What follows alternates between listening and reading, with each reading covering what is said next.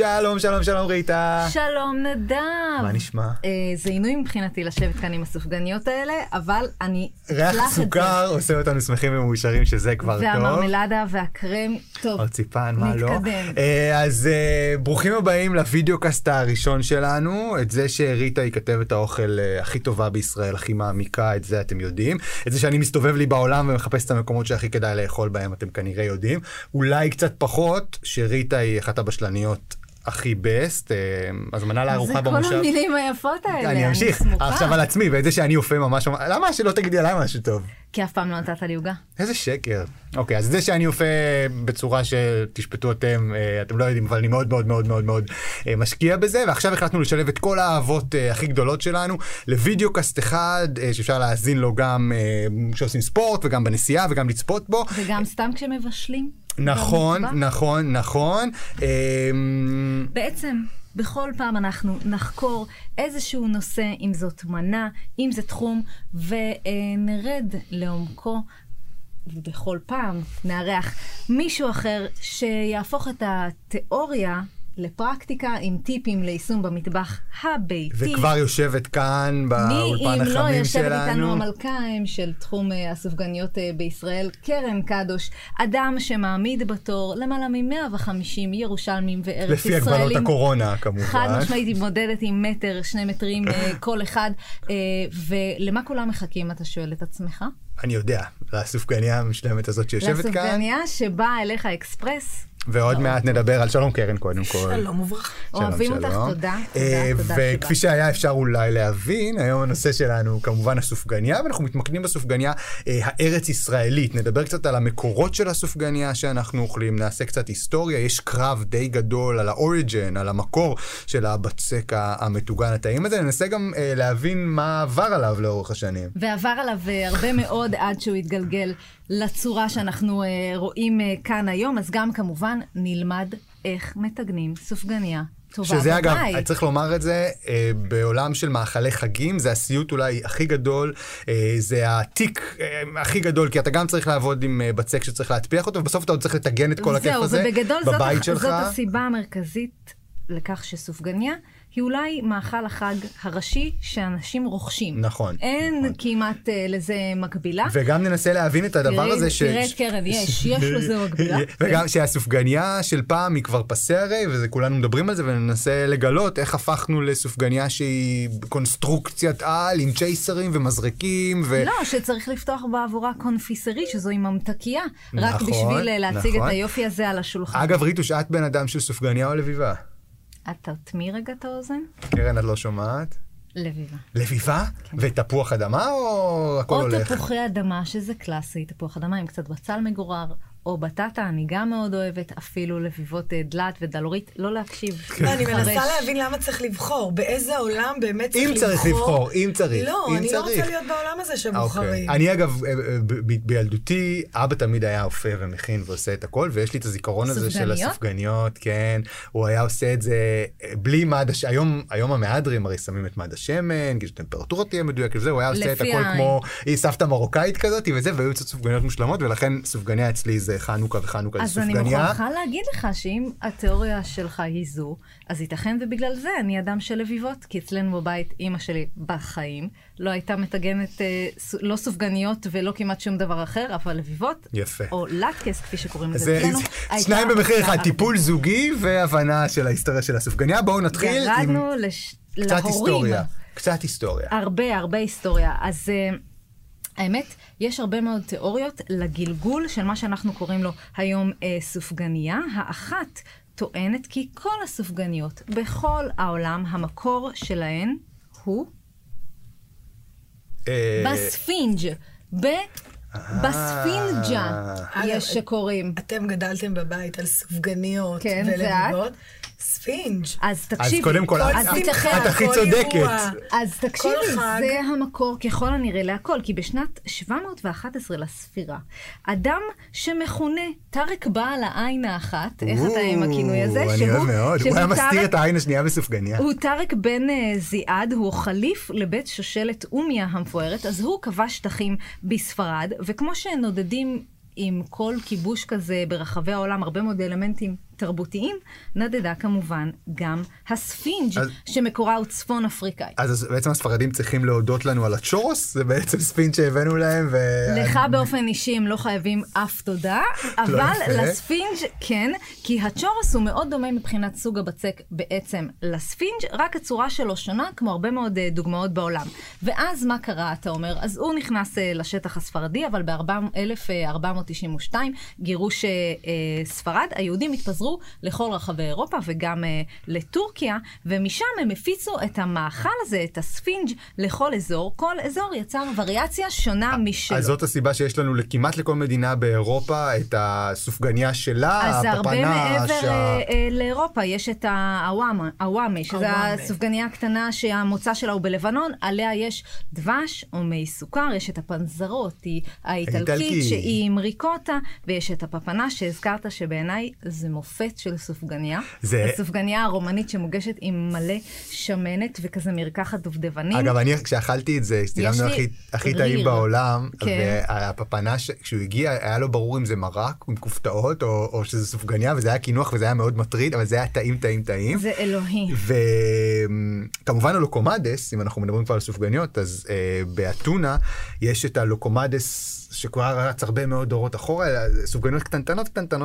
בדיוק הוואמה.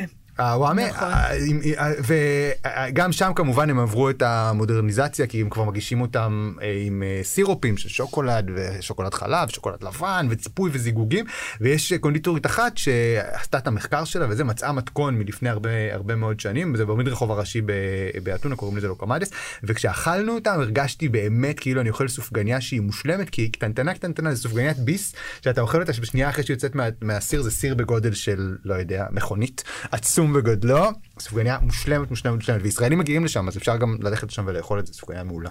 איפה אנחנו ואיפה אתונה, שכרגע היא אדומה, נדב, כן קרן? הונגריה, כמובן. לנגוש, שזה אחד הדברים הכי טעימים בעולם. אבל במהות, הבצק, השורה התחתונה, במה הוא שונה למשל מהספינג'? יש בו תפוח אדמה. שאגב, תכף אנחנו נדבר על הקשר בין המילה לביבה, שאנחנו מכירים את תפוח אדמה, לבעצם סופגנית או סופגניה, שגם זה הכל קשור בתוך ההיסטוריה. היא יודעת כל כך הרבה דברים, ריטה, זה פשוט מרשים. אבל אני רוצה, אנחנו מדברים על המקורות ועל הספינג' ועל זה, ויש סיפור נורא יפה ששמעתי, שלפיו הסופגניה, כמו שאנחנו מכירים אותה היום, בנראות שלה ובצורה שלה, העגולה והתפוחה, מגיעה בכלל משבר בנישואים של אופה ואשתו בווינה, משפחת קרף, יש מאפייה כזאת, והסיפור זה שהוא נזף בה, שהיא לא מכינה את הסופגניות מספיק מהר, היא כעסה עליו, לקחה, לא סופגניות, לחם, הוא נזף בה שהיא לא מכינה את הלחם מספיק מהר, היא לקחה כדור של לחם, ניסתה לזרוק אותו עליו, הוא נפל לתוך סיר שמן רותח, ובגלל שהוא מיד תפח, יצא מצ'לם וטעים ונפלא, פתאום כך נולדה הסופגניה הראשונה, מהזעם שלה, והתחילו למכור את הסופגניה המודרנית, האירופית, בכל מקום. שזה סיפור יפה גם לנו יש משבר בנישואים בגלל הסופגניות, אני מחליטה מתי מתחילים, ואיציק עובר משבר וסוגר את המתגנת בסוף החג. למי שלא... אפילו יום אחרי. אז קרן ואיציק בני זוג, שגם עובדים ביחד, מבשלים ביחד, ואופים את הסופגניות. ואגב, משפחת קרפף, אתה יודע איך קוראים לסופגניות, כמו הברלינר הגרמני, שזה בצפון גרמניה, בדרום גרמניה, קרפפן. אבל עם כל הכבוד למשברים הזוגיים שלך, שאני נותנת להם הרבה כבוד ולסיפור הזה, אני מעדיפה לבחור בגרסת הספינג', ולמה אני אומרת? המילה ספינג' והמילה סופגניה, שמקורה במילה סופגנין, בכתבי חז"ל, שבעיניי זו מילה מאוד חמודה, סופגנין. אני עדיין בסופגניה. אז לא בכדי הן דומות, כי שתיהן נולדו מהמילה היוונית ספונגוס. ספונגוס. המילה סופגניה? ספוג, ספנג', ולא בגלל שהן סופגות שמן בהכרח, אלא כי הן אמורות להיות אווריריות כספוג, שזה בעיניי יותר יפה מאשר התיאור של משהו כספוג שמן. יפה. ואיך התגלגלה המילה סופגנין לסופגניה? והאם ידעתם שאסור להגיד... אני חייב לדעת. אסור להגיד סופגניה. אסור? מותר, אבל זה לא תקני. המילה התקנית היא סופגנית. לקחתי. שזה ממש ממש חמוד, והמילה הזו התגלגלה על ידי דוד ילין, וזו האופציה התקנית עד היום על ידי האקדמיה, ויש עוד הרבה מאוד בלגן בתוך המילים האלה, כי בעצם המילה הסופגנית הומצאה על ידי ועד הלשון המקומי, דאז בתור המילה לטקס. נראה לי שהבנו, זהו, אבל על זה רציתי לשאול אותך משהו, כי כשהתכוננתי לשיחה שלנו היום, גיליתי שבעצם עד שלב מאוד מאוד מאוחר, אמרו סופגניה והתכוונו ללביבה, אמרו לביבה, התכוונו לסופגניה, יש כזה אפילו שיר שעומר ואופק חזרו איתו, הם באמת יודעות שירים שאין לי מושג מאיפה הם לוקחות אותו, הגננות האלה. אז יש קמח מן השק, שמן מן הכד, חנוכה היום, חג נעים נחמד, שמן מן הכד, קמח מן השק, הבא נלבב לביבות לחג. שזה לא הגיוני. ממתי, משום שלמעשה מדובר כאן על סופגניות, והבלבול בין המילה סופגנין ללביבה בעצם הולך אחורה עוד לימי התנ"ך. עכשיו, איני בקיאה ברזי התנ"ך כלל וכלל לא, אבל גוגל פשוט יעלה לך את סיפור אמנון ותמר, שאומר, תבוא נא תמר אחותי ותלבב לעיניי שתי לביבות, ותיקח את הבצק ותלוש ותלבב לעיניו ותבשל את הלביבות, ותיקח את המסרט ותצוק לפניו. בעצם, מה היא עשתה? סופגניה. היא לקחה בצק, ובעצם לא הייתה אז את המילה טיגון, היא לא הייתה קיימת. אז אמרו, תבשל במסרט, שזה בעצם מחבת, היא תגנה את הסופגניות על המחבת. זה מה שעשתה, וקראו לזה לביבה. בואי, אני רואה את כל השמן שמשפריץ, וכמה זה מסוכן, ובטיחות במזון, מישהו צריך לשנות את השיר. אז לא, זה כבר... הוא לא מותאם בכלל, השיר הזה, אבל... זה כבר סיפור היסטורי. ובואי נצלול ביחד עכשיו, קרן, אחרי שהבנו היטב את המקורות, ואת העולמות, ואפילו את ההבדל, יש לי עוד אבל כל כך הרבה פיקנטריה היסטורית. אנחנו נשלב אותה בשיחה עם קרן, כי אני פשוט חייב לדעת, קרן, שהכהנת של הסופגניות, דיברנו על התור, לא דיברנו על ההכנה. כן, הכהנת של הסופגניות, זה מציע, מחבר את ספר הבישול החדש, הסופגניות של קדש. אני לא מכירה מישהו שבכלל מקדיש ספר שלם לסופגניות, דעי לך. האמת שגם אני לא מכירה, וכל מי ששמע על הרעיון נחרד, כי אמר לי, מה, ספר רק לסופגניות? עכשיו, אם אני אקצין, זה לא ספר לסופגניות, זה ספר עם מתכון לסופגניה אחת. כל השאר זה קרמי. במחיר של 159 שקלים. נכון, אבל זה באמת, התירוץ הוא הסופגניות, אבל זה ספר עם כל כך הרבה ידע, כי בסוף מתכונים יש ברשת, ומתכונים לא מובילים אותנו לשום מקום. זה נכון, והסופגניה היא באמת מאוד מאוד מורכבת להכנה, אבל קרן, מה יש בסופגניה? ריטה ואני תיארנו את העבר העשיר, המורשת, העובדה שזה כלל עולמי, ולכל מדינה יש את הוורסיה שלה, ומלוכה ומתוקה, עם רטבים, מה יש בסופגניה שהיא כל כך כל כך כל כך נצחית? אחד היא מטוגנת, זה בצק מטוגן, תחשוב על צ'יפס. זה כאילו, אין דברים... הדבר הכי טעים בעולם זה דברים שהם מטוגנים, הדברים הכי טעימים בעיניי. אני כל כך אוהבת מטוגן שאני לא יכולה לתאר את ההתלהבות. מה להסביר בתוך ההתלהבות האנושית הנצחית שלנו, שהיא בת אלפי שנים של משהו מטוגן שיצא רגע חם מהשמן, אבל השנים האחרונות, העשור האחרון, בתרבות צריכת הסופגניה הישראלית, מתאפיינת בעיקר בסופגניה קרה, מצופה עם מזרק בפנים, ועוד איזה זיגוג ועוד איזה תוספת. כמה את נרתעת מהסיפור הזה? אז אני אספר את התהליך שאני עברתי. סופגניה מטוגנת, חמה, זה דבר מאוד מאוד מאוד טעים, אבל לתזמן בצק שיוצא בדיוק בזמן התפיחה הנכון לו, ולטגן במקום, זה משהו שהוא די מסובך לעשות, באמת בספינג', שזה בצק שהוא יותר סלחני, שלוקחים אותו באותו רגע וזורקים לשמן, זה עובר מצוין, ואתה באמת יכול להסתובב בבודפשט, אתה יכולה להסתובב באירופה ולמצוא, או במרוקו, ולמצוא ספינג'ים או לנגוש, שזה בצק שונה. סופגניה שהיא צריכה להיות עגולה ותפוחה בדיוק במידה, כי מספיק שהיא תופחת טיפה יותר, היא הופכת להיות כמו בלון שהתפוצץ. נכון, כמה בצקים זרקתי, כמה נגלות זרקתי בגלל זה. אבל ברגע שהצלחנו, ושוב עוד רגע נדבר על זה, כי זה בכלל לא דבר פשוט, ריטו שואלת, ובצדק, האם הסופגניה שהיא כבר עוברת את הרולדיניזציה, נגיד נקרא לזה ככה, היא בכלל קרובה לסופגניה שאת מוציאה והיא מושלמת? אז אני רוצה לספר את התהליך שהסופגניה שלי עברה. אני מאוד מאוד מאוד, אנחנו, ואיציק מאוד מכבדים את הבצק. אני חושבת שכל הסיפור במוצר הזה הוא הבצק. כשהבצק עשוי בצורה נכונה, אין צורך במגדלים ובשכבות ובציפויים. אם אנחנו נסתכל על הסופגניות שלנו, בואו נסתכל עליהן. הדבר הראשון שהסתכלת עליו זה שאלת אותי מה, הן עומדות על הראש? אז כן, העמידה על הראש בהתחלה התחילה מהכוונה שהשמן ירד למטה. רק נסביר שהכוונה היא שהסופגניות מגיעות לאורך ולא לרוחב, כמו שאנחנו רגילים לראות אותן. הן עומדות על הראש, נכון. אז כל הרעיון הוא שכשהן יורדות מהטיגון, כשמוציאים אותן מהטיגון, אז אנחנו העמדנו אותן בצורה כזו, כדי שכל השמן יטפטף. אגב, זה מה שאני עושה עם שניצלים, שאני מתגן לבנות, אני גם שם אותם לאורך, נכון? נכון, רוב האנשים כשהם שמים את הסופגניה בצורה בה הם מגישים אותה, אז אתה רואה שמן שצף למעלה, שמן שצף למטה, ומזה אנחנו רוצים להימנע. הדבר השני הוא שאני בקונדיטוריה כשהסתובבתי, אז באתי מבית מרוקאי, אצלנו ספינג' זה עניין של שמחה, של ברכה, אנחנו מאוד מאוד מאמינים בלברך אנשים. אז כל פעם כשראיתי סופגניה לידי, ואני מגבילה את עצמי ל5 סופגניות ביום, אחרת זה נגרע רע מאוד. הגבלה מאוד רלוונטית. אנשים מגבילים אותנו לסופגניה בחנוכה עד ל5 ביום, אוקיי. ואני מתחילה ביום שמפרקים את הסוכה. אז לוקחת סופגניה, מצפה אותה בסוכר, כמו שמנגבים חומוס, קצת ולפה. ואז אמרנו, אוקיי, אנחנו רוצים לשמור על המסורת. סופגניה יש בה ריבה, וריבה לי מתוקה מדי. וכמות היחס בין הבצק לבין הקרם צריך להיות זה. לא יכול להיות שאני אוכל המון בצק.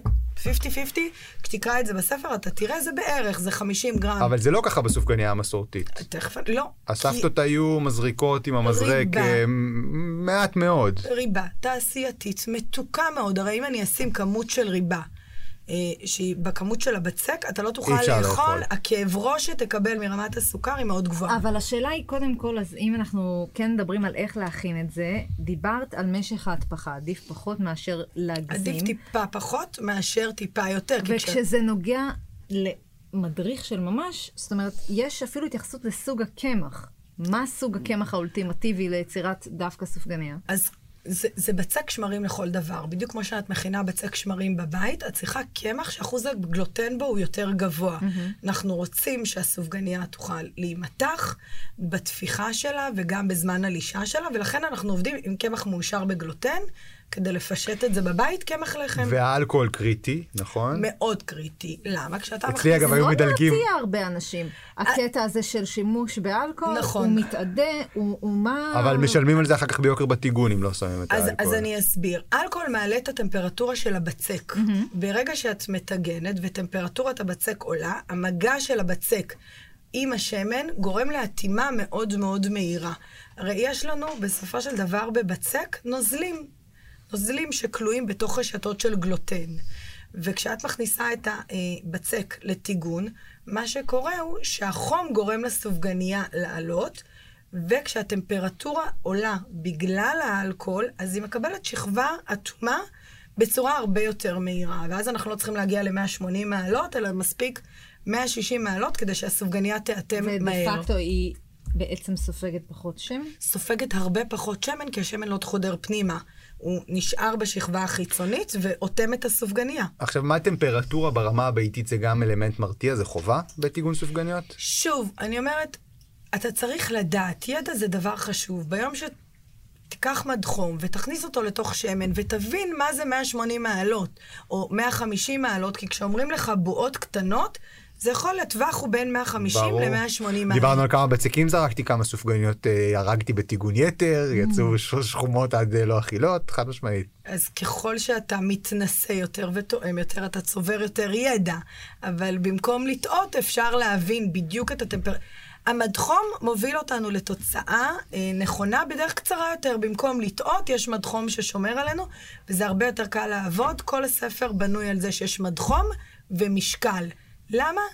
כי אני עוזרת. אז לשאלה של ההופעה הביתית הקלאסית של אם אין לי מדחום ואם אין לי משקל, את אומרת תרכשי. אחד, זה מאוד זול. פעם מתחום ומשקל היו מוצר מאוד מאוד יקר. 70 שקלים, סגר ציפור, תקני, תשמרי, תימעני מזריקת בצקים. וקרן, בוא נדבר על השמן, משהו שמאוד הפתיע אותי, זה שפעם בארץ ישראל היו מתגנים את הסופגניה. זה לא בארץ ישראל, זה במקור הספינג'ה גם. לא רק, כן, אני אומר, אבל התחיל המסיק, היו משתמשים בעודפי השמן של... שמן זית, בקיצור, שאני גדלתי מתוך ידיעה שזה ביג נו לטגן בשמן זית, מכל המובנים. למה? בגלל ניסית? לא, בגלל שאני, אבי, שוב, זה מתבסס, היה אומר, שמן הזית יש לו טעם לוואי, ולמה את מסתכלת עליי ככה? לא, בדיוק, זה בדיוק נכון.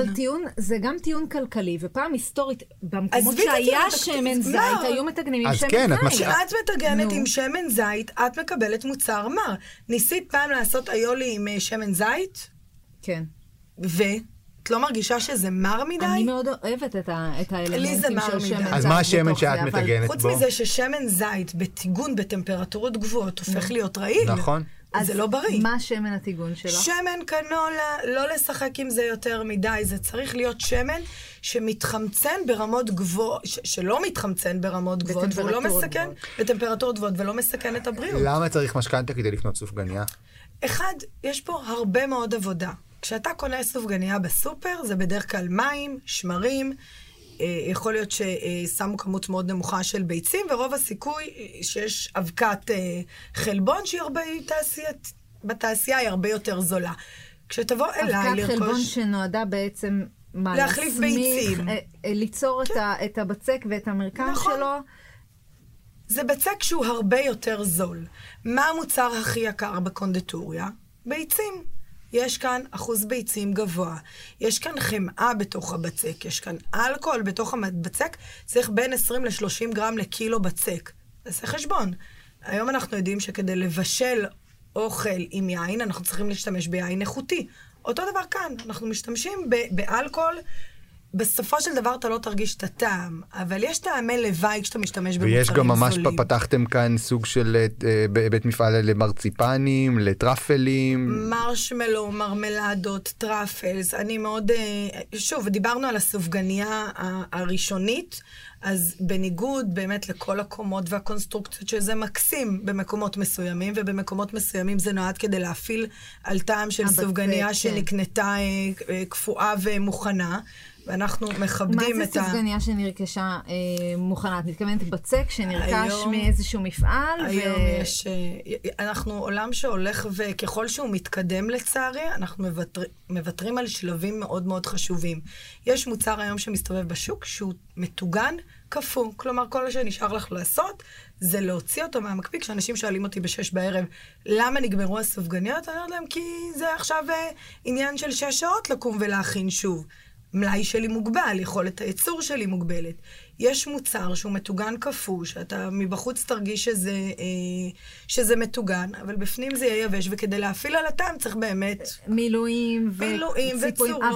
אבל עזבי, לא ניכנס למקומות אחרים, כי זה גם לא המקום, אבל השאלה היא האם יש איזושהי אופציה להשאיר את תכונות הסופגניה שיוצאת מהשמן, כשהיא באמת אין מה לעשות. זה השיא של הבצק הזה. הוא מגיע לשיאו, אז הוא לא מגיע לשיאו... אני לא מסכימה איתך. כי כשבשביל לצפות, כן, בשביל לצפות סופגניה, עם כל הזיגוגים וכל הקישוטים שצריכים להתייצב, הבצק צריך להצטנן. קורסון קר או קורסון חם? מה את מעדיפה? טרי. טרי אני מסכימה, אבל חם או קר, איפה תרגישי יותר את הטעמים שלו? איפה תזהי אם הבצק הוא משובח או בצק? כשהוא יצטנן.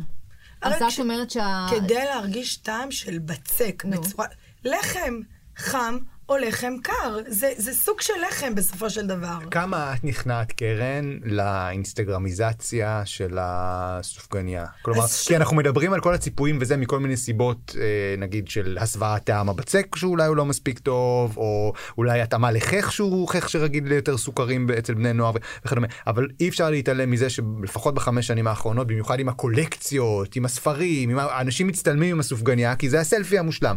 עד כמה את נכנעת לזה? כשאתה יוצא בבוקר, כמה אתה משקיע בלבוש שלך? אני גבר, אז לא ממש הרבה, אבל בסדר. אבל אתה כן מתייחס לזה שתהיה מסופר, מסודר, אסתטי. אותו דבר כאן, אני בעד כל מה שקורה באינסטגרם, אבל עדיין בסוף אתה נבחן בטעם.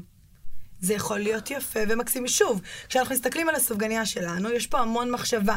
זה התחיל מסופגניית פטל, כשרצינו שזה יהיה כמה שיותר קרוב למקור, שזה יהיה קרוב לסופגניית ריבה. אז במקום ריבה עמוסת סוכר, יצרנו קרם פטל, שהוא הרבה יותר קליל. לקחנו את הריבה שהיא עמוסת סוכר, והפכנו אותה למרמלדה. בסוף כשאתה מסתכל עליהם, על הסופגניות, הם לא מאוד מאוד מצופות. אבל שאת שומעת את כל הסבתות אומרות, ואפילו גם בני גילנו שאומרים, אני כל כך מתגעגע על הסופגניה של פעם. יש גם וגם. סופגניה של איזה כיף. אבל את חושבת שאתה אוכל סופגניה של פעם, שהיא לא כמו שהיא הייתה פעם. ודיברנו על זה. אני מסכימה איתך, זה בדיוק כמו סברינה. אתה יודע, אחת המחמאות הכי גדולות שאני מקבלת כשאנשים נכנסים לקונדיטוריה, הם באים לאיציק ואומרים לו, הבורקסים זה בדיוק כמו של אבא שלך מלפני 50 שנה. אני מסתובבת וחושבת לעצמי, איזה כיף, רק שפעם הבורקס היה ממרגרינה, היום הוא מחמאה. פעם הגבינה הייתה מאבקה, היום זה גבינה אמיתית, בלי תוספות, כאילו, הסברינה. אם אנחנו ניתן את הסברינה של פעם, לעומת הסברינה של היום, שהיא באמת שיכורה מאלכוהול איכותי, יש מקומות בעולם שאתה מסתובב ואתה יכול לבחור את סוג האלכוהול. בסוף יש זיכרון של ילדות, שהוא כיפי. והוא שוב, יש לנו בירושלים את גלידת קרבל. זה כאילו מקום שהיה מוכר גלידות ועוגות גלידה, שאני מתרגשת ממנו, זה היה בתלית הקומי בירושלים. כל יום הולדת שלי הייתי מקבלת משם עוגה, וזה נסגר באינתיפאדה הראשונה, וראיתי עכשיו, לאחרונה גיליתי, שיש רשת כזו בארצות הברית. ואני כל הזמן אומרת, כשאני אטעם את העוגות של פעם, מה אני אחשוב על היום? כי זה הדבר הכי מדהים. אני פוחד מדברים כאלה, אני מעדיף לא לטעום, כדי לא להתאכזב מהזיכרון שהיה לי, כדי לא לחשוב גם שאולי הייתי, כאילו אני מעדיף לשמור את הזיכרון ולנצור אותו מאשר לטעום את זה עכשיו ולחשוב ש... זה דווקא תמיד מייצר איזושהי חוויה שהיא הרבה יותר... לא רוצה להתאכזב. אני גם לא, אני מעדיף לשמור את הזיכרון. נשאר מאוהבים. בדיוק. קרן, כמה טיפים משמעותיים מהספר שאפשר לקחת איתך לחג החנוכה, איך לטגן בבית? אז קודם כל, כשמתחילים אגב, אמרתם שאנשים קונים בחוץ המון. אבל גם מטגנים בבית. אנשים לא מוותרים על האופציה הזו, למרות שזה מטגן, ויש ריח שהוא פחות נעים. אבל עושים בדרך כלל את הדברים היותר, אם זה באמת הלוקומודוס היוונים, או את הבניה הצרפתים שהם טיפה יותר... נכון. לא, אבל הם טיפה יותר צריך אבל גם לזכור בבית. שאנשים מעדיפים לטגן, במובן הזה גם שלקנות איקס סופגניות, יש דברים שלא שווה היום. עולה יותר יקר בבית, הסוף. אני לא חושב אני יכולה... לא, סופגניה ב-18 שקלים של קרן קדוש עולה יותר יקר, אבל לקנות 6 סופגניות בזה הרגילות, שהיום אתה קונה אבל אני רוצה לאכול את הרגילות, אתה כבר נהנה, אתה כבר חוגג. להכין, תשמעי, אני אוהב לאפות, אנשים לא אוהבים, יש אנשים שעבורם... רגע, אבל היינו בשלב הטיפים המהירים, אז הטיפים המהירים. טיפים מהירים, אחד להבין שבצק אין לו שעון, הוא לא יודע מה זה 1.5 שעות תפיחה, הוא צריך את הזמן שלו. צריך לאפשר לו, לשים לב שהוא צריך להכפיל את הנפח. צריך את הזמן לישה שלו לפני כן. אגב, לישה מתבצעת, פעם, אנחנו מדברים כל הזמן על טכנולוגיות והתקדמות, פעם היה צריך להפעיל את המיקסר, והיינו אומרים, רשת הגלוטן מתפתחת רק במיקסר, אבל אנחנו יודעים שהיא מתפתחת גם במנוחה. אוקיי, זמן לישה, לתת לבצק את הזמן שלו. טיגון. בין 150 ל-180 מעלות, לא להגיע לא לקצה הזה ולא לקצה הזה. 160 מעלות. חובה מדחום להתחלה. סבתא שלי לא צריכה מדחום, היא כבר מכירה, היא יודעת, אני בטוחה שנשרפו לה, שהיא חוותה. אנחנו רוצים לקצר את השלב הזה. להשקיע בחומרי גלם הכי טובים שיש. כשאנשים אומרים לי, יש לי סדנה דיגיטלית שהוצאתי לא מזמן, וכשאנשים אומרים לי, אבל חומרי גלם בנורא נורא יקרים. זה החומרי גלם שאני משתמשת בהם. אתה רוצה טעים? תשקיע. יהיו לך תוצרים טובים, אותו דבר בסופגניות. אוקיי. אין ממרח בטעם פרורי רושה. אין ממרח בטעם פיסטוק, זה לא פיסטוק, כך פיסטוק תטחן, תקבל. ובמילוי, באמת, בבחירה במילוי ביתי, שהוא קצת מפונפן, אבל לא מפונפן ברמת הקרם קסיס שהולך כאן, וקרם פטל, וכל הדברים שהם מרקחות. קרם פטיסייר. היום במקום לעשות השוואה טמפרטורות מורכבת, מסובכת, התעשייה לימדה אותנו שמכניסים את הכל ביחד, את כל החומרים, לתוך סיר גדול שגם מערבב, גם מחמם. תחשבי שבבית, כשאת מכניסה קרם פטיסייר, מערבבת את הכל, החומרים הקרים, לאט לאט לאט בחימום, הופכים להיות חמים ומגיעים לטמפרטורה הרצויה. בכמות גדולה בקונדיטוריה, אם אני באמת יתחיל מנוזל קר לנוזל חם, אני אעמוד ימים. אז בבית הכל יותר פשוט, הכמויות יותר קטנות, אפשר להשתולל ולקצר תהליכים. מטגנת בבית? ברור. סופגניות? אחרי כל זה? בטח. אחרי כל זה בסוף ספינג'. טוב, אז בסוף אני מבין, אני חושב שעל השולחן כאן מונחת קערת סופגניות, שקרן תספר לנו על המילואים שלהם, כי אנחנו רואים את העיטורים והקרמים הם בצבעים של צהוב וסגול וירוק, ואני מניח שזה פיסטוק, ספרי לנו מה יש. אז רגע, אנחנו נתחיל מזה שהבצק הוא באמת בא מהספינג', הוא מאוד מאוד דומה גם בטעמים שלו, אחוזי הסוכר בו. אבל הוא כן עם חמאה והוא גם עם ביצים. הוא עם חמאה, ביצים, בספינג' יש לך ביצים, את השמן אנחנו לא מוסיפים, אז פה הוספנו חמאה. המתיקות של הבצק עצמה היא יותר נמוכה, כי יש את הסוכר מסביב, תמיד צריך לאזן, והקרמים עצמם זה גם קרמים עם ביצים ושוקולד לבן. אגב, שוקולד לבן, כשאתה קונה בסופר, הוא מאוד מאוד מתוק. הרבה אנשים אומרים לי, אני לא אוהב שוקולד לבן. קנה שוקולד לבן של ולרונה, ותבין שהוא לא מתוק, הוא מושלם. אבל תראי, יש כאן באמת כמות מילוי מאוד מאוד נכבדת. אנחנו מעלים את זה על המשקל, 50 גרם בצק, 40 גרם קרם. עכשיו ביס גדול, זה מילוי של אקלר, רק שזה עולה כמו סופגניה. זה ההבדל. בזמן שאנחנו אוכלים. זה לא פעם ראשונה או שמינית שאני תואמת את הסופגניות שלך, אבל אני מוכרחה להגיד שפשוט היחס כאן בין הבצק, שיש לו אלגנטיות כי הוא דק והוא לא שומני, והוא מצופה בסוכר שהופך אותו גם לאיזשהו ביס פריך, וכל כך הרבה קרם, שמצליח להיות לא מתוק מדי. ובואו נדבר על זה שכשעושים את הכל נכון, הבצק הוא כל כך אוורירי. מצד אחד, הוא כמו לאכול את הספוג, שריטה לימדה אותנו בשיעור הלשון עד כמה הוא משמעותי וחשוב לסופגניה, אבל הוא גם מחזיק את המילוי. כלומר, זה לא נוזל, זה לא יוצא, זה לא נראה. מדהים.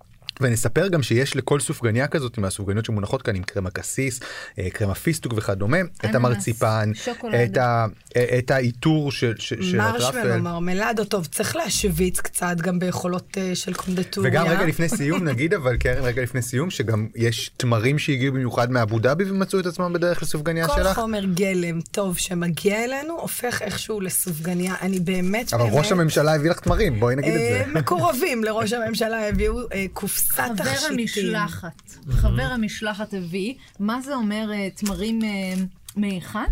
מאבו דאבי, תמרים מדהימים שנטחנו. מה זה אומר על איכותם?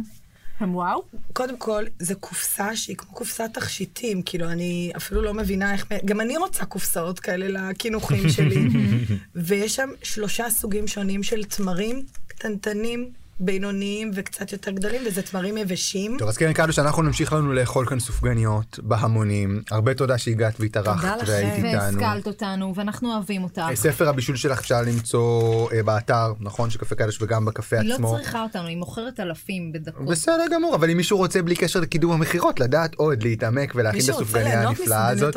בדיוק, אז יכול לעשות את זה. תודה שבאת אלינו מירושלים. ריטוש. נדב, תבצע את הסופגניות. אני מחכה לשמוע איך יצא לך. אני מתכוון ואני אשלח לקרן תמונות וגם אני אהיה החבר הטלפוני המציק שמתקשר, אבל תגידי, זה 175 מעלות, זה אומר שזה בסדר. לחיים, קרן, תבזבזי לנו את אחד הסופגניות ביום שלך, או שאת כבר... אני גם מותר לי? בוודאי, בוודאי, יש פה כמות... תמיד אני אוהב לראות מה הקונדיטורית לוקחת, אז שימי לב שהיא לקחה את האננס המושלם. לחיים, חברים, וחג שמח. איפה הפיסטוק שלי? הנה, הוא מתחבא פה, הוא מתחבא.